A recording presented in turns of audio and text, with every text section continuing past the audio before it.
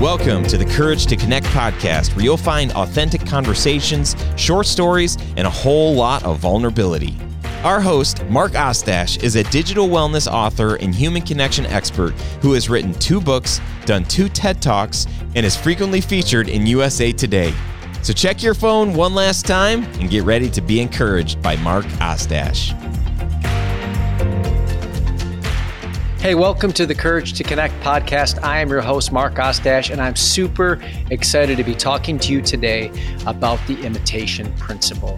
That's right. You may have never heard of it, but the Imitation Principal essentially says you reflect what you receive.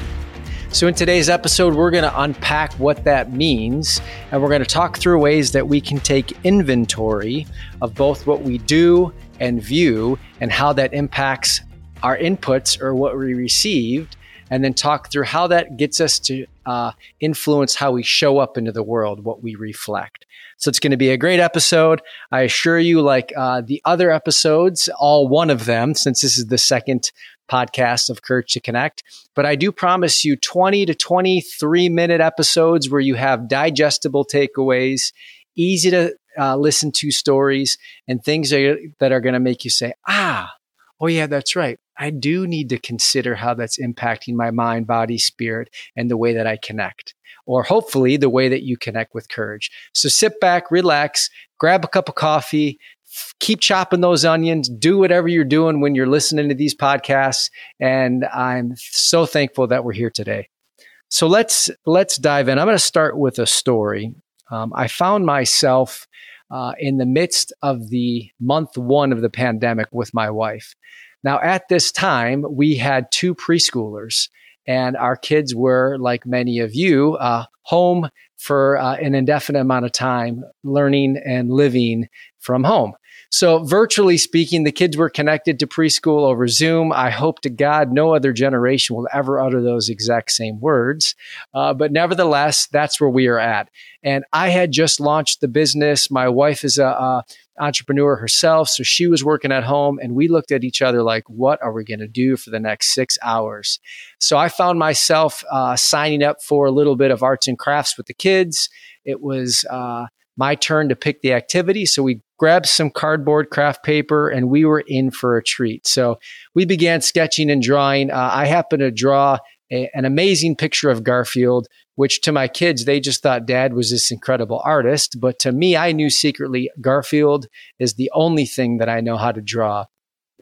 So I drew my Garfield. The kids drew flowers and trees and put some sprinkles with glitter, with glue, and all the other things that happen in preschool that should be happening in the wonders of a classroom. But nevertheless, it was a fun moment that kind of lasted only for about 20 minutes until temper tantrums began, scissors were being thrown. It was an intense moment. I found myself going to my wife.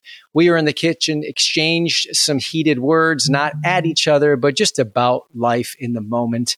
And that was that. So fast forward to later on that evening for dinner, I found myself with the dinner table set, getting ready to prepare what I would call an angry meal. And in an angry meal, that just is usually when I'm disconnected from the family. We're all together, but I'm not necessarily there. And I find myself almost angrily eating, not with an expression on my face, but internally just emotionally eating fast and not necessarily thinking through what it is that I'm eating. So nevertheless, we found ourselves, we prayed. We began to just discuss dinner with preschoolers, which is always fun to do. And all of a sudden, our 3-year-old daughter at the time looks me dead in the eyes with a little smile on her face and says to me, "Dad, can you please pass the effing orange?" I was like, what? I look at my wife, she looks at me, we're like, did she just say effing orange? So I just decided to ignore it. And I looked back at her again. I said, "Mila, what is it that you need?" And she said, "Daddy, can you please pass the effing orange?" This time I knew exactly, she didn't know what she was saying, but I knew clearly what word she was choosing to say. Oh my gosh, the little kids say the darndest things. Later on that evening, I began debriefing with my wife, saying, where on God's green earth did she hear that language?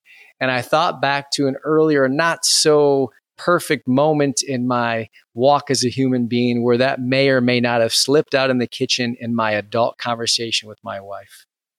Now, I share that story, one, just to acknowledge just how perfectly imperfect households are. I'm sure you're living in one of them right now, but just to also express what happens when you reflect what it is that you receive. And in this case, my daughter had reflected the words that I chose to say earlier, not to her or at her, but she heard them. She reflected what she had received.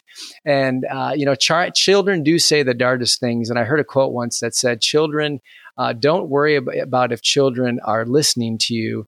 Just be aware that they always are. And that quote still stands with me today. So back to the imitation principle, this idea of what we reflect is what we receive is so true. Now, currently, many of us are glued to our devices. We're finding the news is continuing to be more and more, I guess you could say engaging in such a way where it is engaging often the fear muscle that exists when we are being flexed about inflation and the potential of World War III, or some speculate the existing Cold War or the Civil War that's happening on American soil right now in our minds. And all these things, you can't help but think about all of the inputs that come in from our day. So I recently read how we spend 2.5 hours per day on social media and news. So if you average that out, that's nearly 17 hours a week. Okay, so just in 1 week, we're spending nearly 17 hours a day of having social media and the news function as an input to our life, to our mental space. So think about how that impacts how you show up, what it is you're reflecting into the conversations, into the situations, into the posts, into the thoughts, into the reflections. All of those things are creating vibrations and, almost an atmosphere into the world in which you live. Now, I say in which you live because many of us that have lived long enough to know that the world, although large in nature, is oftentimes the lowest common denominator of our world is our thoughts that live within it. So each one of us has thoughts that reflect our own views and beliefs, and those things eventually make up the world around us. So back to the imitation principle, when we're finding ourselves maybe not feeling well internally, that often is what we wear externally to those around us. And I'd like to share just maybe a more recent story that talks through a struggle that I've had on the input side or on the receiving side. So like many other folks, we find ourselves in seasons of change, and we're praying through what that could look like. And that has brought up this conversation of, should we move? And as a result, I have been spending, my wife's been spending a pretty substantial amount of time on Zillow. Now, I didn't really look at Zillow much other than the, 1 or 2 times a year where I'd pop in our address to see what our house is worth. But more recently, I've fallen trapped into looking and being consumed by Zillow. Now, I recently spoke at a real estate conference, which had, a few hundred realtors in the room as they were celebrating their annual awards. And a term that I'd never heard of and I didn't understand until last week was being tossed around in the room at this realtors conference. And they referenced it as Zillow porn. Now, I kind of chuckled, not necessarily knowing what that meant, but now having viewed some incredibly beautiful homes on Zillow and then toured them in person and thought, well, this isn't quite exactly what it looks like online. Not so much the catfish of the realtor experience or real estate experience, but I think many of you know what I'm talking about. So back to just kind of my obsession with Zillow is I've just found myself being consumed in between my free times in this cycle where I am just checking and speculating. And it goes from dreaming to fantasizing to what ifing. And what ifing, which sounds kind of like what effing, but what ifing really puts me in what I like to refer to as a cognitive loop. Okay, so this is the term that I want you to really think through for a second. A cognitive loop is when you essentially get stuck mentally on something that is keeping you in that loop. I've also referred to it as brain lock. Some people might call it obsessive compulsive disorder, but a cognitive loop is literally when your mind is looping on a situation and your body is frozen. Not literally, but you can't do much else in your mind other than continue to marinate and run circles like a hamster in a wheel around that cognitive loop. It is my greatest downfall, and I pray one day that God relieves my mind of my tendency to negatively spin out, so to speak, when I get caught in that cognitive loop. So here I am on Zillow. This is like week 2. We put offers on houses. People are, putting $100,000 over offers. It's just an insane time in the real estate market. And I still find myself at night going to bed thinking like, gosh, I just feel irritated, angry. I don't even know how to describe it. Not at rest. And I've confessed to my wife, like, hey, I don't know what's going on, but like, I need to get off Zillow. This isn't cutting it. And I can tell that it's becoming a bad habit quickly. She acknowledged that I'm probably right and encouraged me just to take a break. And as she always says, let go and let God. So very thankful for her sage advice. So the example of, maybe being obsessed with Zillow porn, that slang term that I referenced earlier, or even just finding yourself kind of caught in cognitive loops where we often find ourselves unable to break away from the news feed, our bank account balance, the stock market rates, all these things that are always changing. They don't prove to be productive in the way that we are reflecting what it is that we desire. So here we are. I basically, like my wife, we have a desire to grow our family and expand the brick and mortar of our home, not to have more, but to get a little bit more space so that way we can bring more fellowship into the house, bring more gatherings, not step on each other's toes, or, share the bathroom and, have the toothbrush wars, right? Or whatever the case is. So in both examples of the story of my daughter with the orange or my own kind of confessions of getting lost in the rabbit holes of Zillow, those things model the imitation principle. So just to recap, the imitation principle literally means is the inputs of your what you do and view, particularly online or offline, reflect how you show up. And I think that this is a really, really important principle to grasp because many of us want change, but the reality of it is that we're not willing to take inventory of what it is that we're inputting, which has a direct impact of what it is that we are outputting. And you think of it this way, you wouldn't put, vegetable oil into an automobile thinking that it's going to travel you across the country, right? Did I just say automobile, by the way? Is this like 1989? Yes, get your brand new automobile. Come down to Mark's dealership. Oh my gosh. I don't know where these words come from sometime, but you get the point. What you fuel your mind with, where you spend your time is a direct reflection on what it is that you are going to offer to those that surround themselves with you. So I want to offer up a few ways that you can begin practicing the imitation principle and ideally better representing your part in the world because you have more awareness and intentionality on what it is that you are doing. And I'd like to start by saying, make a list. Take inventory of what you do. So we're going to cover 3 quick things to really begin practicing the imitation principle. First thing is take inventory of what you view and what you do. We're creatures of habits, right? We have somewhat of 60,000 thoughts a day.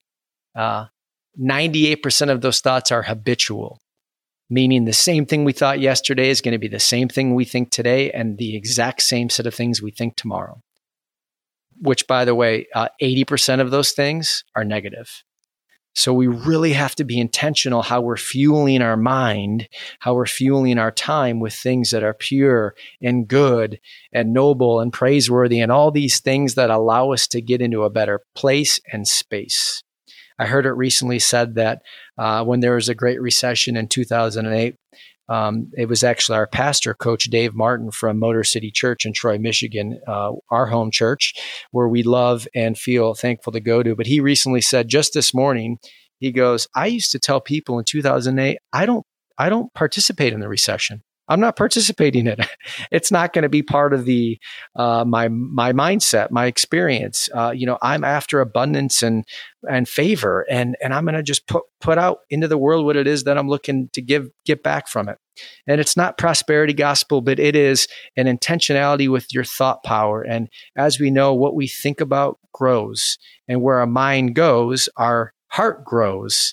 So all of these things are interconnected. So that's why taking inventory of what you view and do is a great way just to say, you've made this list. Maybe it's 3 things, 5 things, 10 things, the social media sites, the things you read, the things you do on a daily basis, and then just begin putting a little check if they are adding value to what it is that you are looking to reflect into the world, or put a minus if they're not.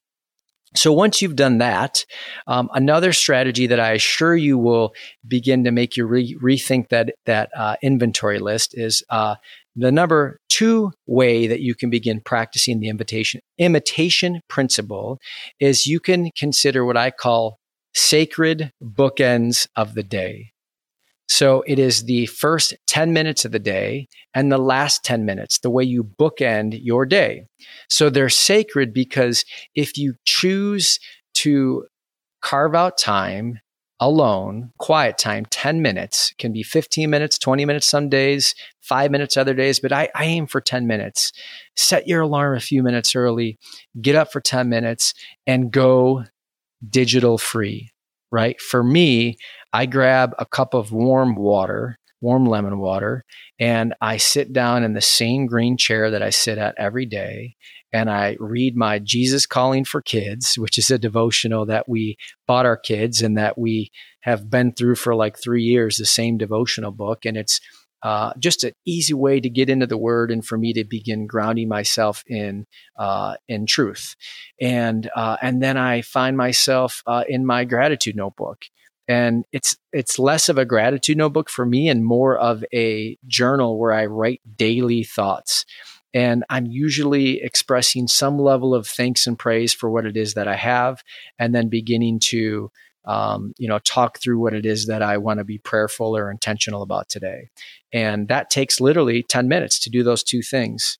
Now, in the same space, at the end of the night, if I'm not, watching a show on Netflix with my wife, hashtag this is us, hashtag no, I wasn't crying, I had an eyelash in my eye. Oh my gosh, I can't believe that's coming to a close. Final season, This Is Us. Just a quick plug for This Is Us. What a show. What a show. But getting back to the bookend of the end of your day, as you can imagine, carve that same 10 minutes out. Stretch. Get, land the plane before you go to bed, I like to tell people. So don't just find yourself glued to your phone in bed and then boom, your battery dies. You're like, oh, time to go to bed. No, take a few minutes digital free and see if you can't, if you're living with somebody, see if you can't live in with somebody. If you have a spouse or somebody that you're close with, see if you can engage in a conversation with them before you go to bed, saying, hey, what is it that, happened with you today? Or how are you feeling now? Or how can I support what it is that you're thinking about? My wife and I often say to each other, what fears do you need to let go of? And then that gives us an opportunity to both confess and talk and listen to each other. But in those final 10 minutes of the day, you can, again, go back to the journaling and writing exercise. That's another fantastic way just to begin considering how you can reflect better what it is that you're looking to show up in the world. So those bookends, the first 10 minutes and the last 10 minutes, they're sacred. They're sacred for a reason. So if you haven't begun considering those as sacred parts to your day, and by the way, just watch how your day changes when you have some grounded solo alone time, right? Social media free, just, and if you don't want to get into the word because that's not where you're at, great. Grab a journal, right? Go outside, walk to the end of your street and back, listen to the birds, listen to nature. Just try to grasp where your body's at and see if you can, kind of wake up with the earth or go back to bed with the earth. I recently heard that the end of the day in the original state actually was sunrise. I think this comes from, some of the Old Testament Jewish texts that talk through that when you actually are going to bed at night, it is technically the beginning of the day. So what you think about before you go to bed, what you do before you go to bed, sets the tone for what it is you're going to wake up to in your literal, morning routine. So food for thought. The last thing that I want to leave you with, we've covered take inventory of what you view and do, and then do a check or minus whether it's adding value to your life or not. Create sacred bookends, those first 10 minutes and last 10 minutes. And the third point I like to refer to is called purpose priming. So if you're feeling like you just digested a whole bunch of digital calories and you're like, oh my gosh, I can't believe I was on Instagram that long, or in my case, why am I back on Zillow? There's no new houses right now than there were just 1 hour ago. Get off Zillow. If you're stuck in a cognitive loop and you find yourself just really brain locked into consuming, just do what's called purpose priming. Purpose priming is simple. It's free. It's under 15 minutes, and it has to include physical movement. So let me give you a few examples. Purpose priming for me is doing the dishes, even if there's literally 2 dishes in the dishwasher, or going outside and blowing the leaves off the driveway or off the back porch area, or doing a quick puzzle, or petting my dog like in a almost abnormally cuddly type of a way. Abnormally cuddly, is that? And you guys get what I'm saying. Snuggle with your dog, snuggle with your animals, or just find some way to remove yourself from the cognitive loop. Use the movement and the activity to separate yourself from the inputs that are causing you pain and begin to have purpose primed back into you like fresh fuel in your tank. So we've covered a lot of ground. I told you I'd keep us to that 23-minute mark. If you have a topic you want me to talk about, let me know. Otherwise, like I mentioned before, I promise in the Courage to Connect podcast to bring you stories and resources that are bite-sized in nature, that are going to bring you more courage, more faith, more hope, more confidence in how you're connecting both online, offline, and inline. So thanks for tuning in. Go practice the Imitation Principal. Share this with a friend or family member. And thanks so much for joining. We will see you back soon.